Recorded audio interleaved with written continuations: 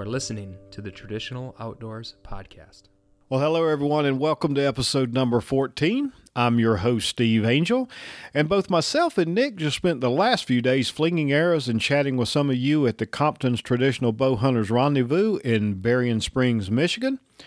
We even got to meet Mr. James Orr and the one and only Bob the Bow Hunter Borland from over on the TradQuest podcast, and we had some good conversations with those guys. And we even managed to sit down and record a few future episodes with some pretty special people while we were there. But you're going to have to wait just a week or two to hear more about those. This week, we're back with Mr. Jay St. Charles, and we're going to spend a little time learning more about how Jay became the master bowyer that he is. And as I've come to expect from Jay, you can expect some pretty fantastic nuggets of some great archery history mixed in here and there as well. It's a packed episode, so let's get to it. How's it going, Jay? How you been? Going good. Great to be here.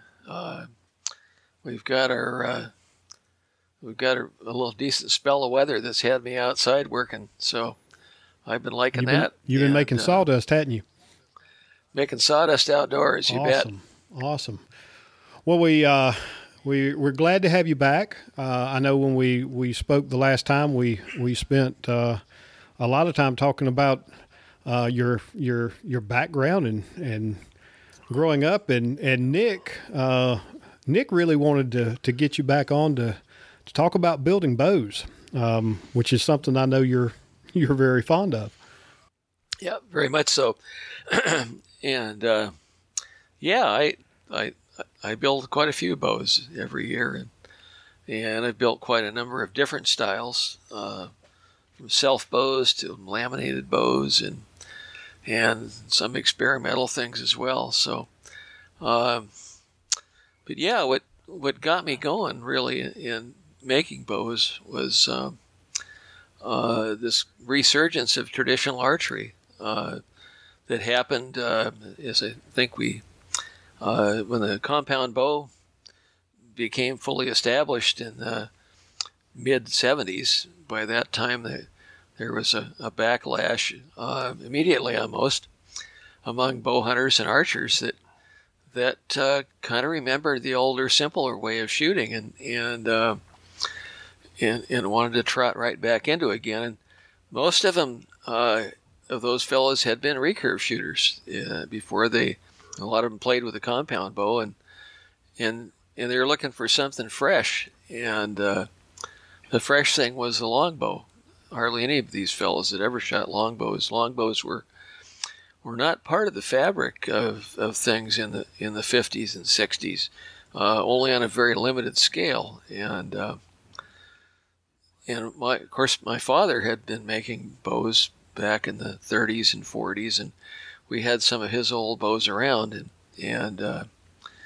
but before you get too far ahead of me, let me pause you there a little bit, and let's talk about that a little bit first. So, I know your father Glenn was a bowyer, and I know that he's well known for the Thunderbird, but let's go back and start there. Tell us a little bit about what you recall about your dad's years as a bowyer, and kind of lead into how you were introduced into bow making.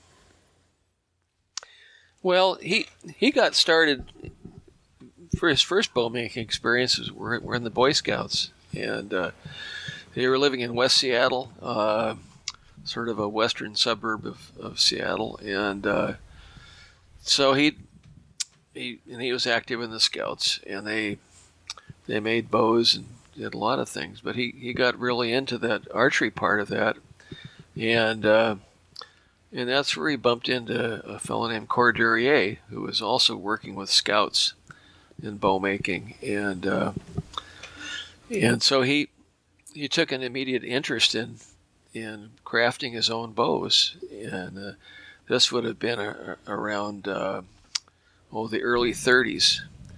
Mid 30s, and he by the time that you got into the late 30s, he was making bows, and we had already kind of committed himself to the idea of maybe making something of a living or part of his living in archery, and so by the late 30s, he was making bows and selling some of those bows.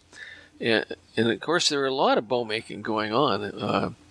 A good many of the archers back then made their own tackle, including their own bows. And they tended to help each other out. There was one of the centers of things in Seattle was Cordurier's basement. And a lot of bows, a lot of arrows, a lot of tackle got made down there by a lot of different people. And and following that, he and some other fellows opened up a shop on Airport Way toward Boeing Field, and made some tackle there. My dad had always been working with yew wood, and but there was a lot of experimenting with backings, and one of the backings that was available in Seattle was whale baleen, with the access to the docks and whatnot in the harbor area. And whale baleen came from baleen whales, blue whales, humpbacks, right whales. They're the type, and what they do with this, what baleen is, it's actually kind of a horny, hairy substance that's in their mouths, and they use that to strain plankton and krill, tiny sea creatures that exist in huge amounts down south, down toward the South Pole. And part of these whales migrate, and I've been down there and seen some of these fields of krill and plankton where it almost makes the water almost looks like cream of wheat cereal. The wildlife is so thick down there. There's so much food in the water that they can. That's where you have to wonder who came up with the idea to try that for bow backing. Well, it was at one time the main product for that were women's corsets. The spring and women's corsets, and then corsets got out of style, and for a while there was no market for it, and it would sit in warehouses in Seattle. There was a lot of it sitting around, nobody doing anything with it, and my dad was able to secure some, and it was like it was like horn, like a lot of the Asiatic bows used horn backing, right, and horn bellies, mm-hmm. And so here's another form of horn. And so he made quite a few baleen bows. That was kind of his trademark. He had a decal with a whale on it. And whaling was still going on. There was a lot of this material around. And it was kind of like a natural fiberglass. So is it in strands, Jay? I mean, how does that work? Is it like long sheets of it, or long? Yeah, how does that work? If you look at a piece of baleen, there's a hairy part of it that's on the edge, and then it transitions into what looks like horn material, and it's that a piece of baleen that he was working with might be 15 feet long. Oh, wow! Yeah, big long piece, and it might be 3/8 of an inch thick, might be 1/2 inch thick at its thickest, and so you might have an area that's maybe 8-10 inches wide, and maybe 8-10 feet long that actually could produce bow backing. So you can get quite a bit out of one chunk of natural baleen, and it could be split, or it could be sanded to thinner dimensions, and usually a average bow backing might be 1/8 of an inch thick, maybe 3/16 thick, and it was placed on a bow just like you'd put rawhide or any number of things. And I've seen I've seen several of Core's the bows that Core built. I know you still own a few of those, and if I remember correctly, those were backed with linen, right? They were yew bows, but they were backed with linen, right? Well, there was some linen backing going on, but he primarily backed with rawhide.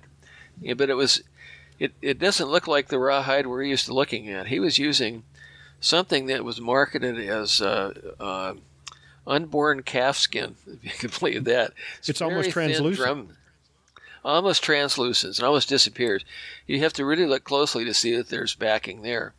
And but that was enough of a backing, that really thin rawhide, to make the bow more durable, but to do so without robbing any performance from it, per se. A thick piece of rawhide really doesn't add to the performance of a bow. It simply makes the bow more impervious to dents and knocks, and it also makes the back of the bow tougher from a breaking standpoint. But you could actually put anything on the back of a bow. People used to back bows with paper. Just the fact that there's a layer of glue with something on top of it is significant from a backing standpoint. But what was different about the Baleen is you could actually preload that backing with preloading the bending of the bow, and you could actually enhance the performance of a bow with a piece of Baleen. And you can also enhance the performance with sinew as opposed to Right. Now I have heard that. rawhide.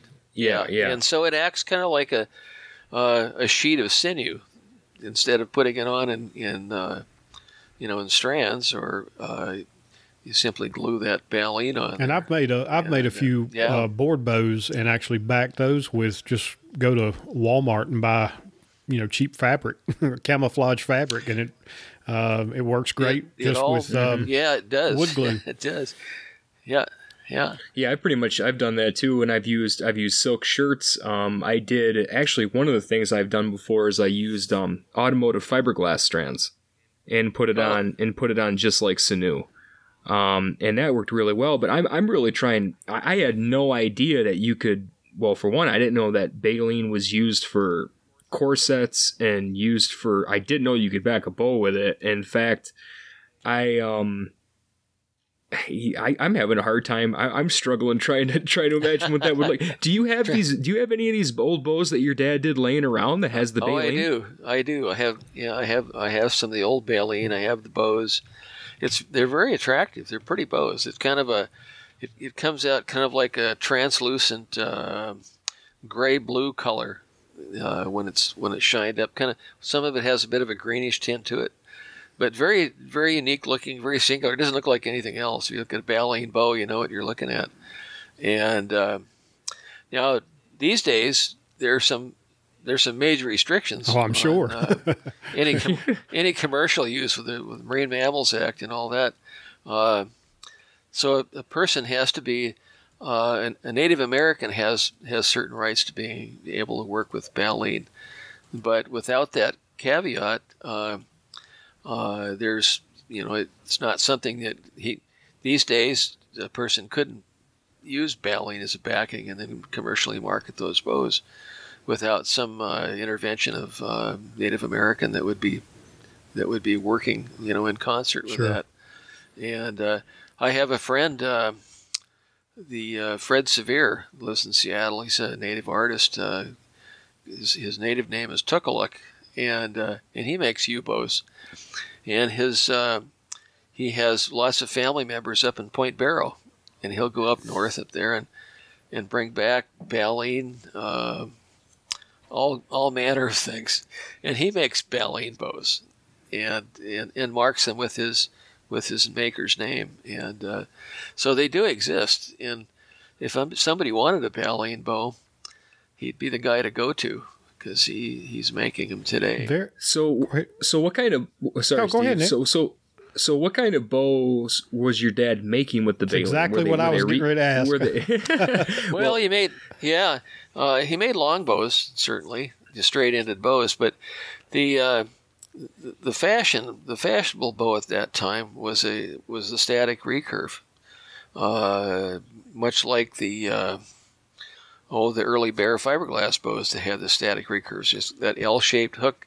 You basically turn the end of the bow into about a 4-inch long lever, or shorter, and that lever would give an enhanced bending of the body of the limb, and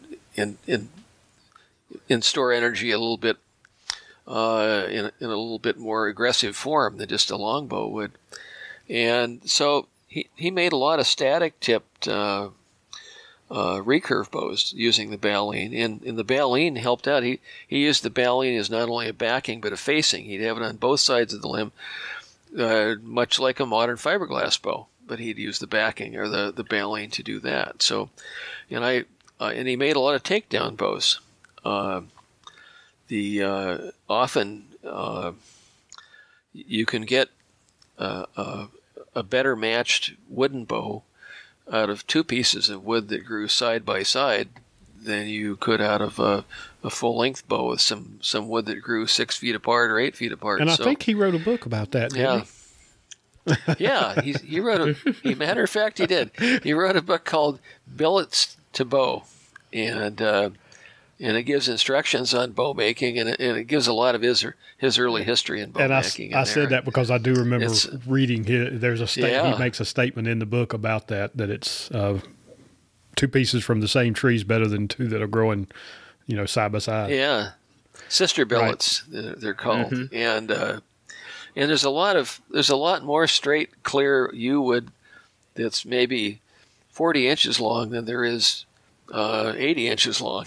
So it opened up the ability to use these shorter pieces of wood. And since they were going to splice them anyway to make a longer stave, might as well make it a takedown and use the takedown apparatus as the splice.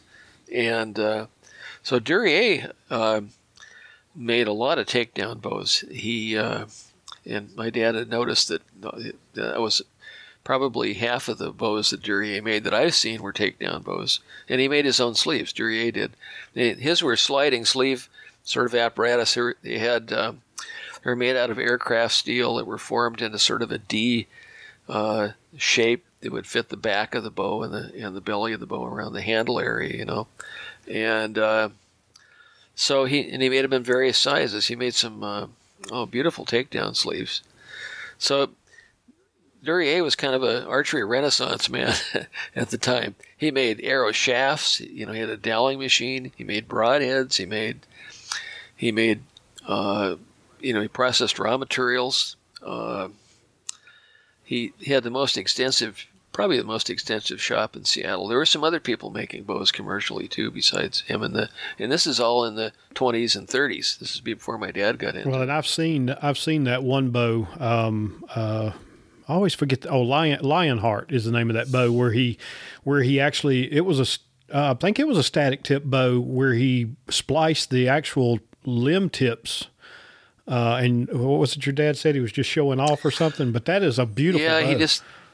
He did it just a straight wood on wood splice using casein glue. That was the best glue he had. That's what they were gluing airplanes together with in World War I. It was kind of a melt glue, and but he was a master at using that. Yeah. If you looked at the limb tip on that bow the way it's built, you would really scratch your head and wonder how it worked. But obviously it did. The bow's 70 years old or more. Yeah, and it was a 65 pound bow. Yeah, it was built probably no later than 1940, and but it survived and had a career and it's still in one piece. So it's a rawhide back. So how did we get from there, Jay, to fiberglass and the Thunderbird? Well, the following World War II, and World War II took a lot of people. It was a major event for everyone, but those archers the older archers that were still in the country, continued their sport and continued to have events. You had to have, just like a lot of things were going on in the country. Major League Baseball was still going on. It was important to the country to have some recreation, and so archery was something that could be done without a lot of travel and whatnot. I know Duryea had an order for 60 bows for the Navy and arrows to fit them, and they needed it in like 6 weeks or something like that. And so he got a few friends together, and they made the order. So that was going on during the war. But after the war, we had some materials that didn't exist prior. And fiberglass was one of those materials. And Boeing Aircraft Company was using fiberglass in the interior of airplanes as bulkhead material. And when the war stopped, there was a lot of surplus around. And just like the Baleine that was down on the docks, there were warehouses full of fiberglass of different thicknesses and different styles and whatnot. And the material was used for bulkheads was kind of it was a woven material. It looks a lot like the fabric, except it was pressed and heated into a sheet that might be 1/16 of an inch thick. But it was like a sheet of plastic, but fiberglass. And that was an early material that he used. I have a fiberglass back bow of my dad's. It's marked 1945. So wow, sometime late 1945, he had some fiberglass and he backed this static tipped U bow with it. And so was he the first, Jay? No, he wasn't the first, because this was also going on down in California. They were building aircraft down there, but it centered around the areas where aircraft was being built. And Floyd Eccleston down in California was experimenting with fiberglass. He's one notable that was doing that, and other people were as well. And not Floyd not Floyd Eccleston. He's the broadhead guy. It's another gentleman, and I got him mixed up. Sorry about that. Okay. Sorry, Floyd. And but there were other folks doing this, and but he had ready access, and he'd already had a bow shop. He had a shop where he's making bows, and so in that things rapidly, fiberglass wise, things rapidly advanced. As soon as they saw the potential for this backing material, it wasn't long before there was purpose-built backing material of the same character and better character, so by the time 1951-52, Bear was using this material on their static tip bows, and we were selling Bear bows at Northwest Archery Company, our local, our family run store, and so this all gave my dad the thought of perhaps having a factory like Bear's. What would that be like to have like a Bear archery factory out west, and making his own bows with that? So that's where the Thunderbird came from, and a whole lot of the archers that were around Northwest Archery Company and around Seattle area, Boeing was actually the major employer in the Seattle area by the end of the World War II. Now it's many other things. Now we have Microsoft and Amazon and all these other guys, but now Boeing was about it. In fact, fortunes rose and fell with the fortunes of Boeing, and when we had traffic jams, it was Boeing Traffic that was doing the traffic jamming, and so it was a real big deal. And almost everybody at one point worked for Boeing. My mom worked for Boeing. I worked for Boeing. A ton of our customers, and a lot of the archers were also doing that. So Jay, how did the Thunderbird come about? Well, he had been experimenting with different recurves, and known about recurves and things. And the concept of a working recurve was not a brand new idea. There were people that were trying to build working recurve bows using natural materials, back into the 30s and 40s and whatnot. But they were somewhat fragile, and you needed a unidirectional backing, tough backing material that would actually hold up under the stresses of having a fully articulated working limb, and so fiberglass and that particular design kind of all happened at the same time. And he So that's what he really wanted to make. He wanted to make something innovative, and no one had really. There's very limited amount of work with full working recurves at the time. Bear was still building static tips, and so to have something different, he thought that would be the different thing, would make a working recurve, and with the potential of having a little more performance out of the bow, and a little different drawing characteristic, where the whole limb's bending, you've got a little softer feel toward the end of the draw and all that. And so he just started drawing some lines, and he told me at one time they had an old clawfoot bathtub in the shop, and that bathtub was full of rejects, prototypes that just didn't cut the mustard. And so the bow went through, the Thunderbird went, before it was the Thunderbird, it went through a lot of different incarnations, and finally he had something that he liked, and it seemed to work really well, and he made that particular Thunderbird in two lengths. I've got the original forms that I have here were actually pretty elaborate sand castings, and my thought was, that they probably came out of the Boeing model shop. Some pattern makers made these things, and to these particular specs, but they're the original aluminum forms didn't come out of our shop. I know that because we had no way to make such a thing as that, and but these original forms made a lot of bows. So they made a 66-inch, and by they I mean my dad and these fellows that would. They made 350 bows in a year and a half, which is an awful lot of bows for one man to build. So he had some guys coming in and part-time working, making them as well. Yeah. So Jay, was that's a lot of production. So was the dual shelf?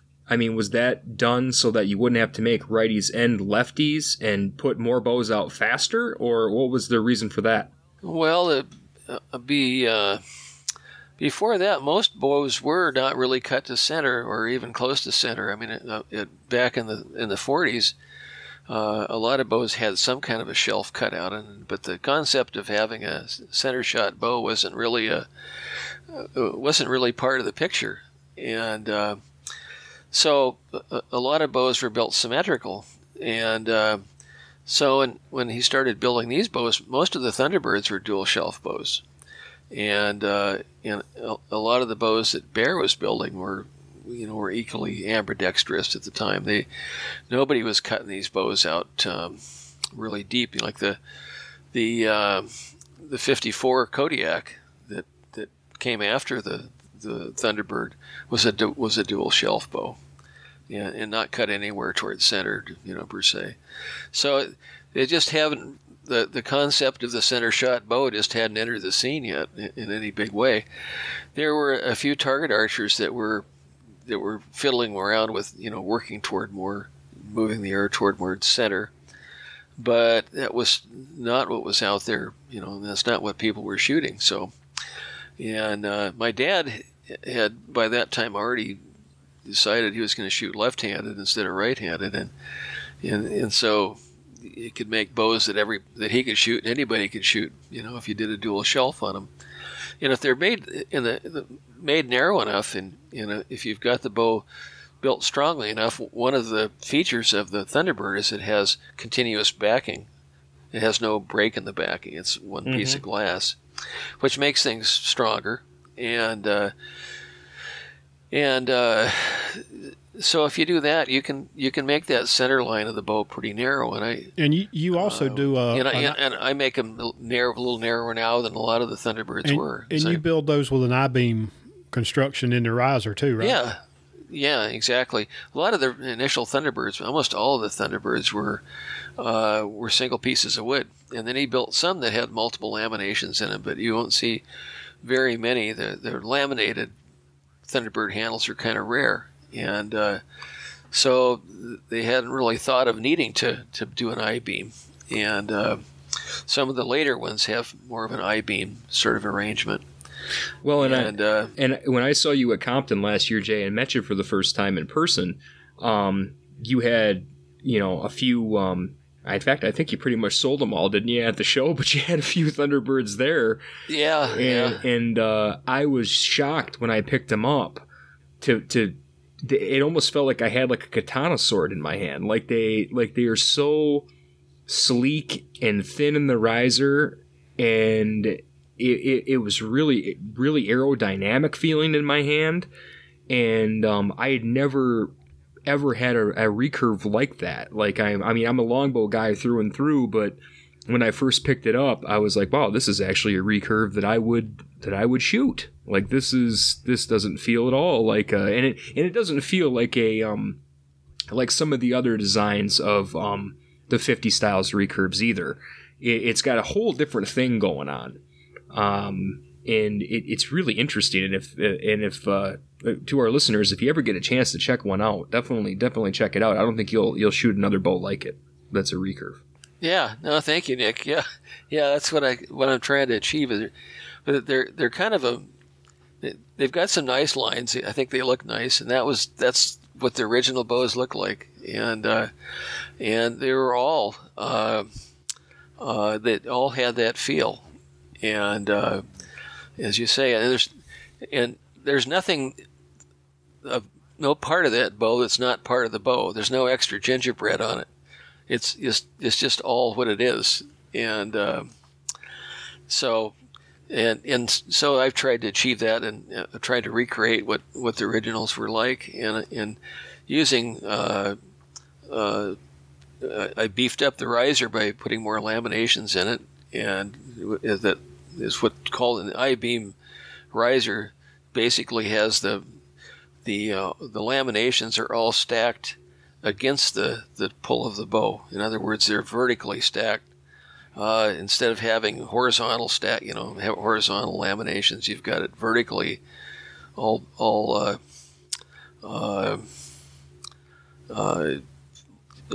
set up to actually handle the pull of the bow, and that's the strongest way to build a handle. Anyway. Well, and I can vouch. I own a Thunderbird. Now mine's not a dual shelf, but the riser, kind of like Nick was saying, it's a very sleek riser on the Thunderbird, and mine is 73 at 28, and I've shot a ton of arrows through that bow, and it's definitely strong. In fact, Tom has shot that bow as well, I'm pretty sure. And Tom's got I don't know what his draw length is, but it's long. So he's pulling it probably 30, 31 inches. Nick, do you know what Tom's draw is? I know it's longer than mine. I think it's 31 inches. Yeah, so. And yours is a 66 inch. So it has, it has a lot of limb, and it has a longer limb than a lot of modern recurves do. And it has, so back at even at that heavier draw, I'm sure there's some sensation of stacking back there at 31 inches. But in general, the 66-inch Thunderbird is very soft at the tail end, and one in the 40-pound range, even back at 30 inches, is still putting on maybe 2.5 pounds per inch. 31 inches it's kind of bottomless back there, but still performs. And so they are very smooth drawing bows. It's and I've told you this before. It's the only I compare it, and Nick said it was it almost felt like holding a longbow, but even drawing it, the draw curve on that Thunderbird is not like a typical recurve. It's a very smooth draw on that bow all the way back to at least 28 inches, which is what I draw. Yeah. And the 63 inches is a smooth drawing bow too, but particularly for a guy that has a really long draw, the 66 inches is really the ticket. And it has the besides being longer, it also, both the two bows have different limb configurations. If you hold them side by side, it's a different limb on the 66 than it is on the 63, even though the riser section is the same. Essentially. Well, don't tell Tom Jurgensen that, because Tom still is in love with Valiant, which, if you remember, is a 64-inch classic longbow. It pulls 84 .28, and he shoots that bow, and he's tried to take it off my hand several times, but I see. But he hasn't succeeded. Yeah.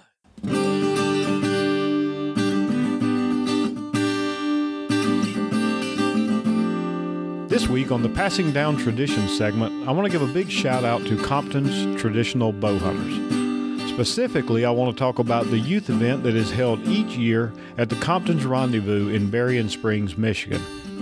Now, this is not your ordinary youth shoot where kids get to shoot a handful of arrows. Not at all.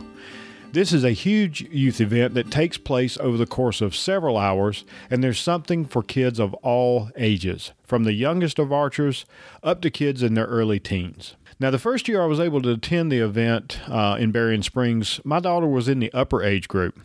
And while I didn't volunteer, I did walk along and kind of watch what was going on, and they got to do things like shooting at aerial targets. They learned how to follow a blood trail. It was fake blood. No people, no critters were harmed in the process. But they did get to follow a fake blood trail, and they got to shoot a section of 3D targets that were set up just for them, so just for the older kids. And I do remember it came up a thunderstorm. It was pouring down rain. We had to seek shelter a couple of times, but ultimately they got it done. And that age group is from 13 to roughly 16 years old. And now for the past 2 years, I've been one of the many volunteers, and I've been helping with the middle age group. Now, this group of kids ranges from 6 to 12 years old. Now, these kids get to go through 8 different supervised target stations with targets ranging from dollar bills to water bottles, clay pigeons, CDs, and even balloons. And they get to spend roughly 10 minutes at each station before they move on to the next. All in all, the youth event plays out over roughly 3 hours with just this age group, and this year it consisted of around 200 shooters. And man, let me tell you, it was a blast. And then there's even a Station 9 or a Stop 9 where all of the kids are given something to drink and a snack, and each participant receives a free t-shirt each year as well.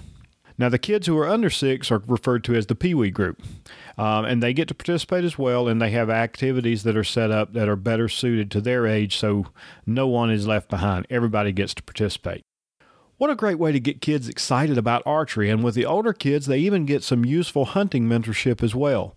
The whole thing is ran like a well-oiled machine, and I am very proud to be a part of it.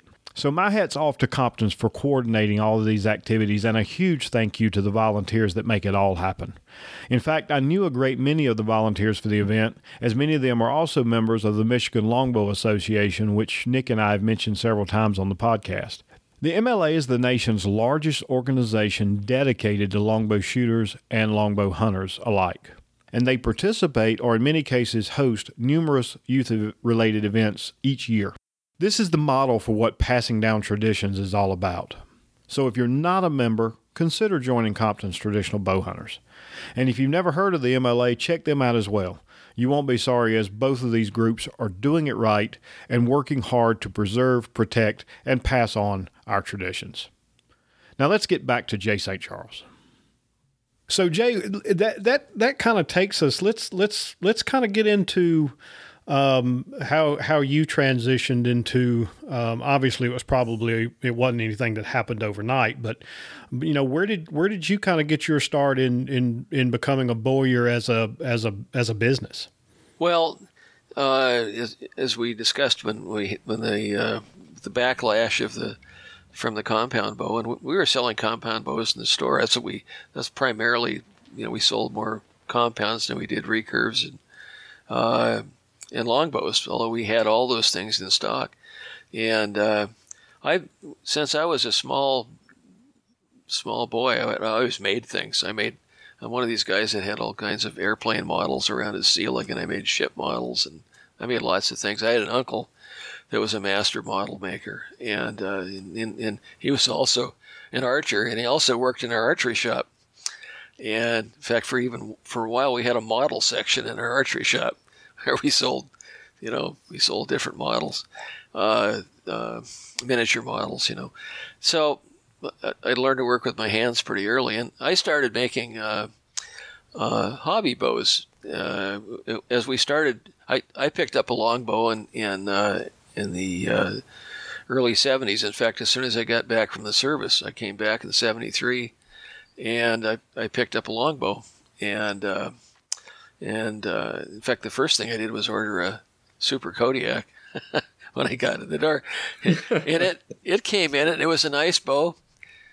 But it wasn't the same as the Super Kodiak was before I went in. They changed them again.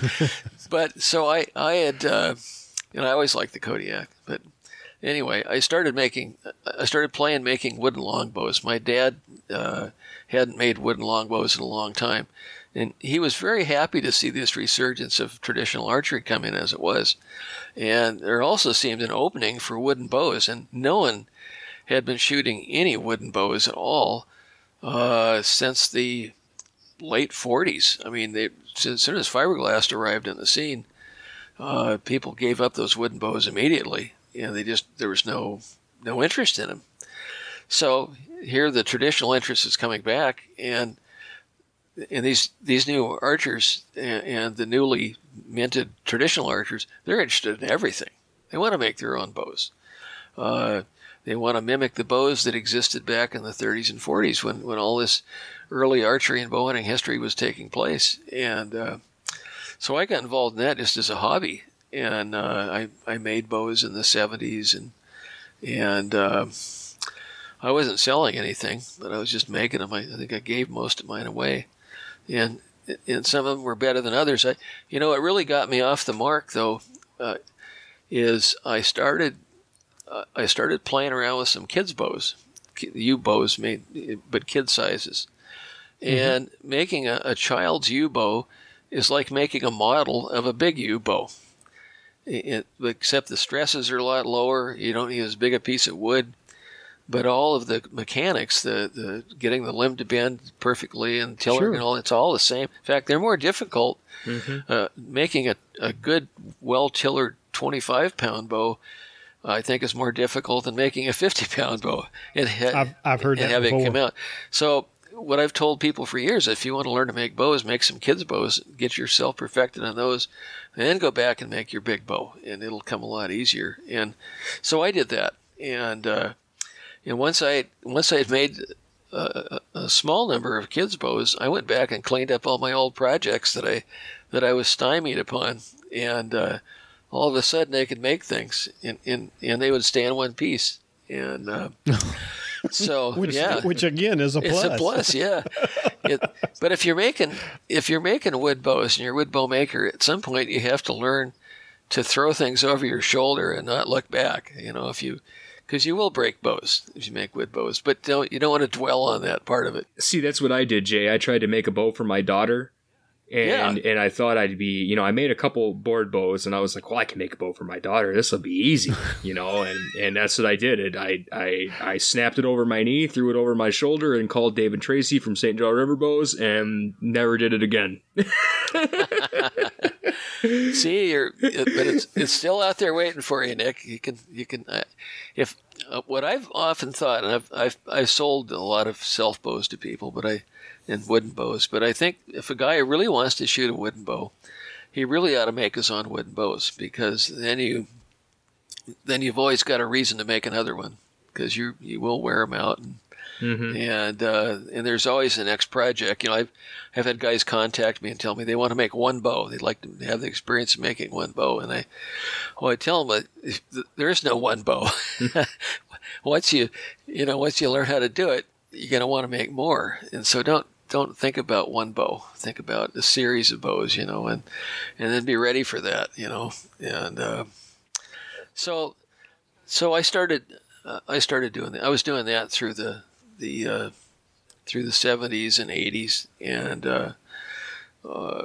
I didn't hunt with one until 87. That I actually took one out and hunted with it. But I shot a lot of arrows at them. I was shooting fiberglass laminated longbows primarily then in the 80s, and but in the something that also came about during that time was one of our customers. He was originally from Oklahoma, and he and his wife, there was some oil money settlement to Native Americans from Oklahoma, and he had got a bit of a windfall from that, and his name is Duke Savora, and he and Kathy Savora started a broadhead company, and they built one of the first interchangeable blade broadheads, the Savora broadhead, where they had razor blades. Instead of sharpening your broadhead, you'd buy up pre-sharpened blades and put them in there, and that was so he started with that. And the next thing he did, once he got that thing going, is he wanted to make recurve bows again. All of the factories had, in the late 70s, early 80s, they had literally given away all of their stock in recurve bows because they weren't selling and nobody wanted to buy them. And in the middle of all that going on, Duke decides to start his own recurve factory. and it was he hired Bill Stewart away from Bear Archery Company.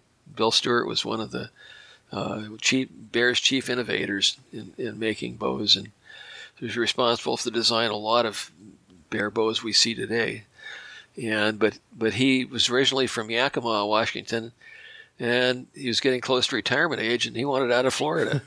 and Duke was his ticket out of Florida. And Duke set up a factory in Yakima where the Howitt factory was, and there were a lot of experienced bow makers in Yakima, and so and Bill Stewart was one of Yakima's, our Howitt Archery's innovators back in the 50s, so he still had his connections back there. So, and one thing that Bill Stewart could do is you could hand him an empty warehouse, and he could make you a factory from scratch, everything, presses, forms, the whole thing. And so he did that for Duke. And then Duke, this Savora Archery Company was going strong. He was doing okay. He was getting off the ground. And then Duke had a fatal heart attack a couple of years after the company was started, and that shut the whole thing down. It was still not rolling per se. It was still getting on its feet. And the decision was made just to stop making Savora bows, and all of this equipment went into storage. And Stewart bought some of it and started his own bow plant on his own home location. So Stewart was back and making bows with Bill Stewart's name on them. And but there's a lot of equipment left over, and we were approached by the Savora family in 1988 and wanting to know if we were interested in any of this. And so we thought about it, and do we want to be in the bow business again? And I was ready for a change. I'd been behind the counter for another 15 years, and I'd been making things. I've been making bows, and I thought, well, maybe we can make bows, and maybe I'll make bows. And so that was the start of my commercial bow making right there. And I started in '89, and haven't really looked back since. And so still doing it. We never I never expanded it into a factory. I guess I've always kind of enjoyed the smaller angle of things. And so we stayed kind of a one-man shop, and we never did expand into a factory other than upgrading some of my equipment. And I made bows for Northwest Archery until '95, and then I decided I would try going on my own. I was just part of Northwest Archery up to that point, and I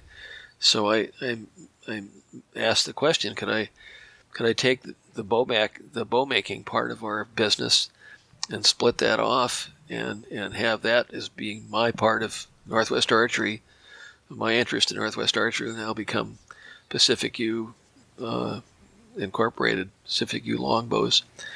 And so we agreed upon that, and so I made bows still at the Northwest Archery on site on their property until '98, when we found a property in about 20 miles east of Seattle, more out in the sticks, and so that's where I am today. Still, I'm out in the Snoqualmie Valley, about 20 miles east of Seattle, and we bought a sort of an old dairy farm that had a big barn and a big workshop off to the side of it, and it was just, to me, it was an ideal place to work, and it's also big enough to do classrooms, whole classrooms. And now I realized, and I'm kind of rattling on here, but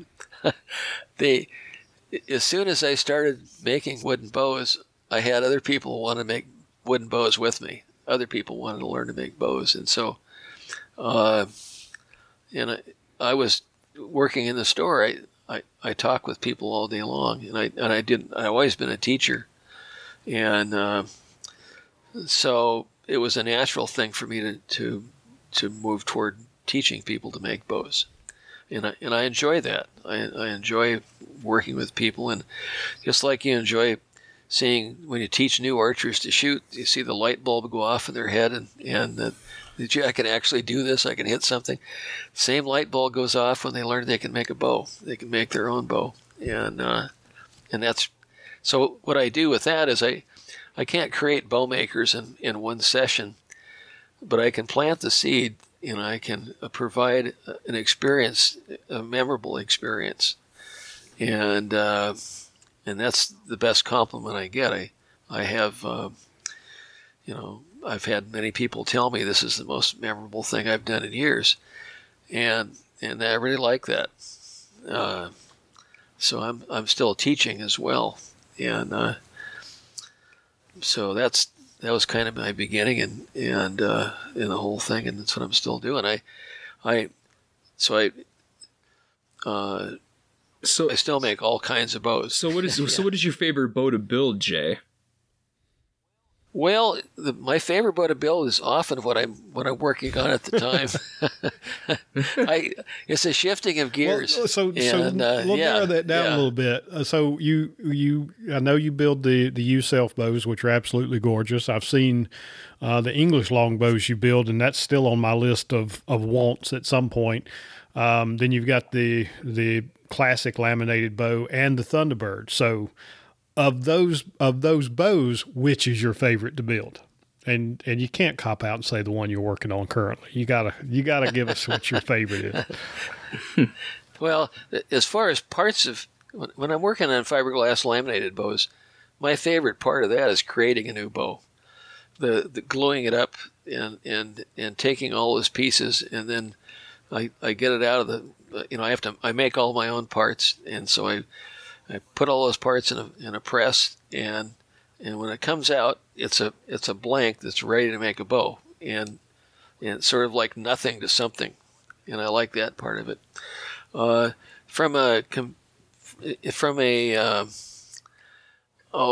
focus standpoint, from a pleasure standpoint, and from a challenge standpoint, making a U longbow is always a challenge, and or making it out of any kind of wood, because you never know quite what you're going to get, particularly a self bow, one that's built out of all one piece of wood, not a laminated wood bow, but a self bow. And you if I take an order for a bow like that, I'll usually start 2, and sometimes I'll start 3. And one of those 2 or 3 bows will identify themselves as the bow that's going to best fit that order. But I can't take just a piece of wood and make a given bow out of it. And you can, but it's much better if you let the wood have a hand in making its own choice. I might start out to make a 50-pound bow, and then I discover I've got this piece of wood that would really make a better 60-pound bow. It's just that's the character that wood has. And it'd be a shame to try to carve that thing down to a lighter bow. I would heartily agree with that. Yeah, you would. Yeah. But sometimes, I'd carve that thing down and it wouldn't even look right by the time I got it down to 50 pounds, because it really, that wood needed to make that certain bow. And so it's a little journey of discovery when you start out to make a self bow. So it's almost like the bow chooses the bowyer or the archer, kind of like the. Well, it chooses what it is. It chooses. I don't choose what it's going to be. The wood chooses what it's going to be, and sounds a little. Spacey like, but that's the way it is. That's the way it is. Well, Jay, I was going to compare you to the real life Ollivander, like from Harry Potter, with the wand chooses the wizard, with the bow chooses the archer. Oh, sure, yeah. Steve's daughter Bella will get a kick out of that. Yes, she will. If she listens. Yeah. It's like the magic hat. Whether you're going to be Gryffindor or Slytherin or whatever, you're going to have to. Is this going to be an English longbow or is it going to be a North American style bow? And I always that's part of it too. What style are you going to make? I always figured you just kind of did one at a time. I didn't think you had an approach like that. That's really cool to think about. Well, it makes it a lot more fun, and it results in a better bow to make. So there's no. If on my wood bows, I might have a dozen different ones in different stages. Like I might glue up some staves I might glue some billets up into staves, and maybe I have an order for 1 or 2 bows, but I might glue up 6, and it gives me an excuse to look at what I got, and so some of those will sit around for a while, and. So it's its own. And when I start to build a yew bow, like if I'm building an English bow, an English yew long bow, first thing I build are the horn nocks, and I do them differently than some people. Some people will make the bow and then they'll glue a horn nock to it, and then they'll shape the horn nock on the end of the bow. And my dad was doing it. I'm doing it the way my dad was doing those things, and I have some steel rods that have tapered ends on them that look like the end of a bow, and I'll drill out the horn, and then I'll heat melt it onto this steel rod, and then I've got maybe 8 or 10 steel rods, and I'll make horn tips all day for a while, so that when I'm making the English bow, at some point in time, it's ready to have a horn tip on it. And I can't take it any farther until I put that horn tip on it, because that's going to change the bow. The bow part of the bow is going to center around the tip. There's the center of the bow and there's the tip of the bow. So it's all. So I don't want to stop the process of making that bow and then turn around and make some horn tips. I grab those tips and I can continue building the bow in real time. Now, I'll do a lot of work. When I'm building a self-yew bow, I use draw knives, and I use cabinet scrapers. I use belt sander. I use a bandsaw. I do some shaping with a bandsaw. I use a hatchet once in a while, and I do a lot of fine work actually on a pneumatic sanding drum, and. So I've got this spinning drum that has a really low pressure wheel on it, and the low pressure makes it so it won't chatter. It doesn't bounce on the thing. I can put pressure on it, and I think of it kind of like a power cabinet scraper. But I've got thousands of hours on that thing, and what it allows me to do is when I'm building a self-yew bow, when I really start getting towards the weight. And I do it. I make the bow in real time. In other words, I just make the bow. I don't draw center. I don't draw center lines. I don't draw lines on anything. I just as soon as I put a center line on a piece of wood, that line becomes obsolete almost immediately, because something will show up in the nature of the wood, a flaw, something the wood's doing. That I'll have to change the center line. So the bow centers on itself. So I look down the bow, and I'll look down one end and I'll look down the other, and I can see the center. I can see the bow before I start making the bow. But then that keeps changing in front of me while I'm making it. And when it's time to put the horn tips on it, the English longbow, unlike a lot of bows, the narrow English longbow needs to be from a linear standpoint, from looking down the bow, it needs to be in a straight line.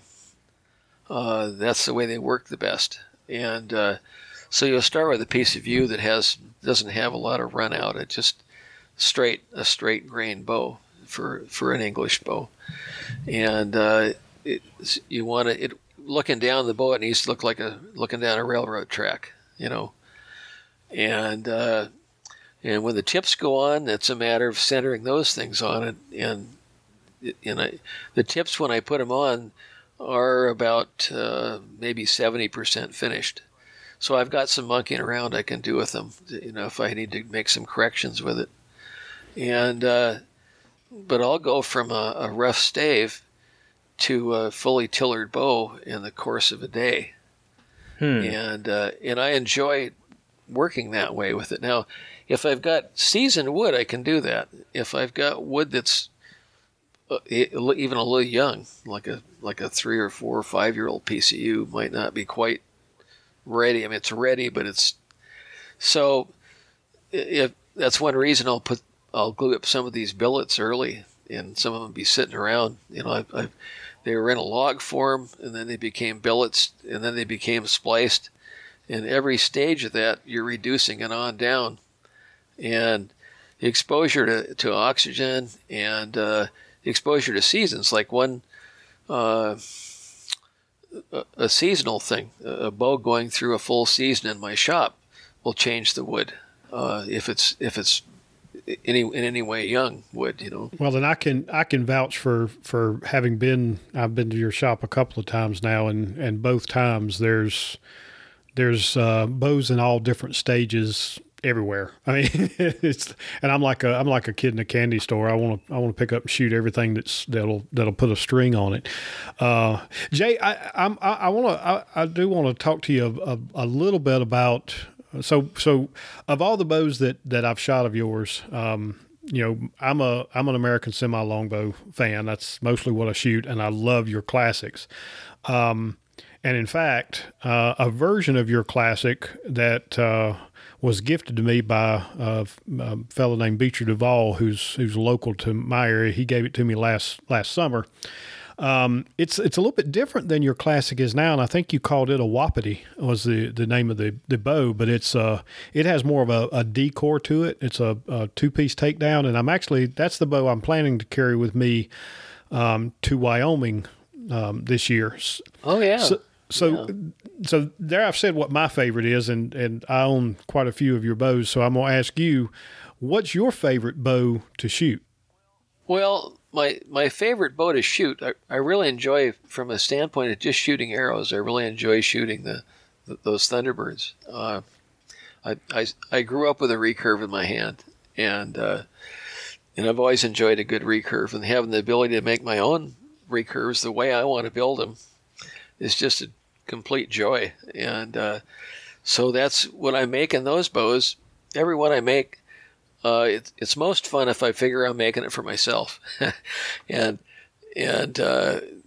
so I do that, and then I got to let them go, And but I do enjoy taking them to.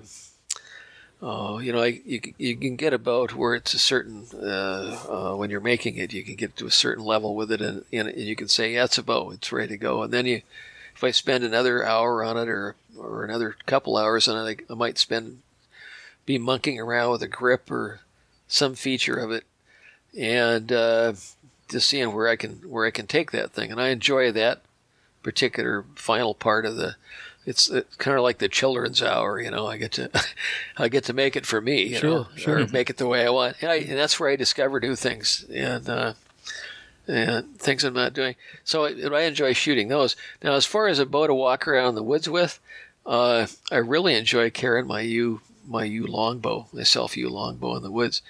It just, the history of the whole thing, the fact that it's made out of wood, and it belongs out there, and it's just I like the feel of carrying of course, they don't weigh anything, and if what I figure is any bow I take out there, and if I get in a situation to harvest an animal, I could do that with any bow I have. So but the bow would mean the most to me to harvest the animal with is a bow that I handmade out of wood.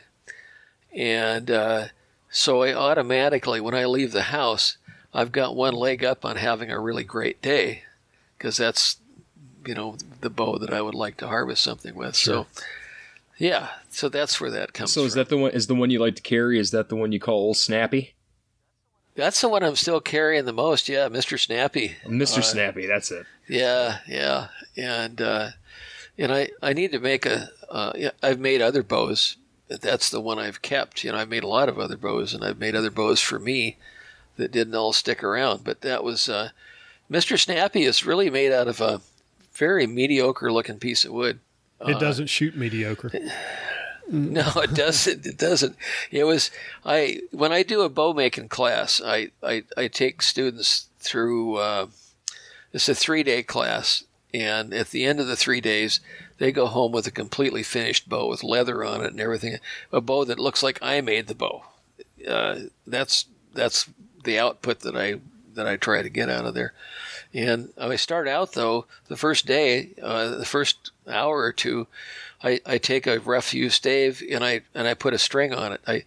I take them completely through in 2 hours what they're going to spend the whole day doing, but they can see it happen in front of them. And so I'll do that with a bow, and then I'll set that one aside and they'll go work on their bows, but they see where they're going with it. And Mr. Snappy was one of those candidates. It was just kind of a so-so stick of wood that I used as a sample bow for me. And it's wide grained, doesn't have a lot of great color to it. But I always eventually finish these sample bows that I'm starting with, and I finished that one up, and I discovered that, wow, this is one of the hardest shooting U bows I've ever made. This is a good bow. I should keep this bow, Yeah, and so I did, yeah. And how old is Mr. Snappy? Mr. Snappy was made in '98. It was made before I moved to my new shop. That's impressive. And it's still there, but I don't shoot it a lot. I'll take it out and I'll shoot it for a couple of weeks before I go, before the hunting season, and just enough to get my eye back, and then I shoot other bows the rest of the year because I don't want to wear it out. Mm-hmm. There's no point in it, and wearing it out. But there's a lot that's been written about bow woods, and there's a lot that's been written about yew wood, but it's been my thought that a lot of what has been written about yew bows was somebody wrote something and somebody else read it and then they wrote it down again, because I can't tell what I'm going to get out of a piece of wood till I make the bow. I mean, I've got some idea, you read about fine grain, 100 grains, 100 lines per inch, and in a certain color, and it's how to judge a piece of yew wood. Well, the real way to judge a piece of yew wood is to make a bow out of it and see what you get. That's where Mr. Snappy came in. And most people that have made a lot of yew bows, that actually made a lot of yew bows, they'll all tell you the same thing. You just got to make a bow, And well, I'm gonna get around to having you make me a version of Mr. Snappy one day, real soon. Every time we start talking about the yew self bows, I want one, and I need one to go with the others I've got hanging up in here, because they're all the laminated versions. So you should come out and make one. That's what you should do, actually. And honestly, Jay, I would really enjoy doing that. Maybe one year I'll take a break from hunting 1 week and just schedule some vacation to come out there and do that. It would. You don't take your time out of the woods too much there, but maybe you could. And I know when you're out here for work, you're busy all the time. But that's just a suggestion. I'd be happy to make you one too, but someday you should do that. Meanwhile, yeah. I just spend time on your Instagram account looking at Thunderbirds. I just came by a stash of old yew wood and old Osage. There was this pile of wood I've known about for about 30 years, and I'm the third owner of that pile of wood, and I'm the one that's going to turn it into bows. So I've got some great old yew wood that I haven't had for a while. You got to go and throw that in front of me now, Jay. That's mean. Well, it'll be around for a couple wait years. a second. Who are the owners of this wood? Several anonymous people. Several anonymous people. One who harvested it many years ago, and who was going to do something with it, but didn't.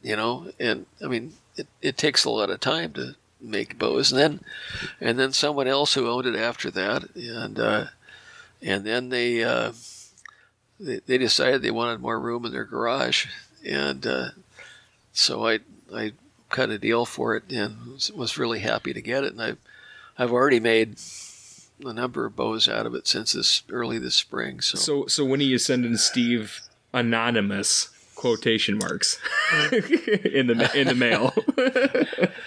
that would actually make a really cool name for a bow. Anonymous. It would be. I'll have to sit down and start reading my copy of Bows on the Little Delta again and figure out I don't know. We talked about Jay building in fact, the Mountain Gator bow was we tossed around there for a while because we thought it was going to come out too heavy of calling it Mossback. So I'll probably that's a really cool name. Yeah, so it is. We'll talk soon. Yeah.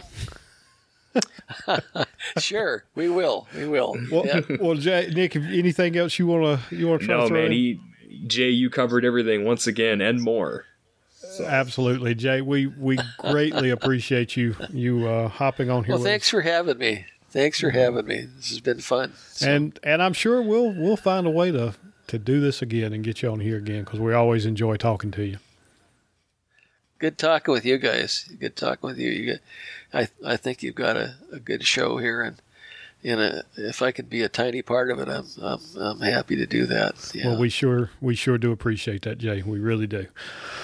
Well, Nick, I guess we'll call this one a wrap, and I will look forward to talking to you soon. And Jay, now that you've thrown that teaser out again, I'm sure I'll be in touch with you soon about another, either old Osage or an old U-bow, one or the other. Yeah, or each. Sure enough. Sounds good. All right, well, take care, guys. Thanks, Steve. Yeah.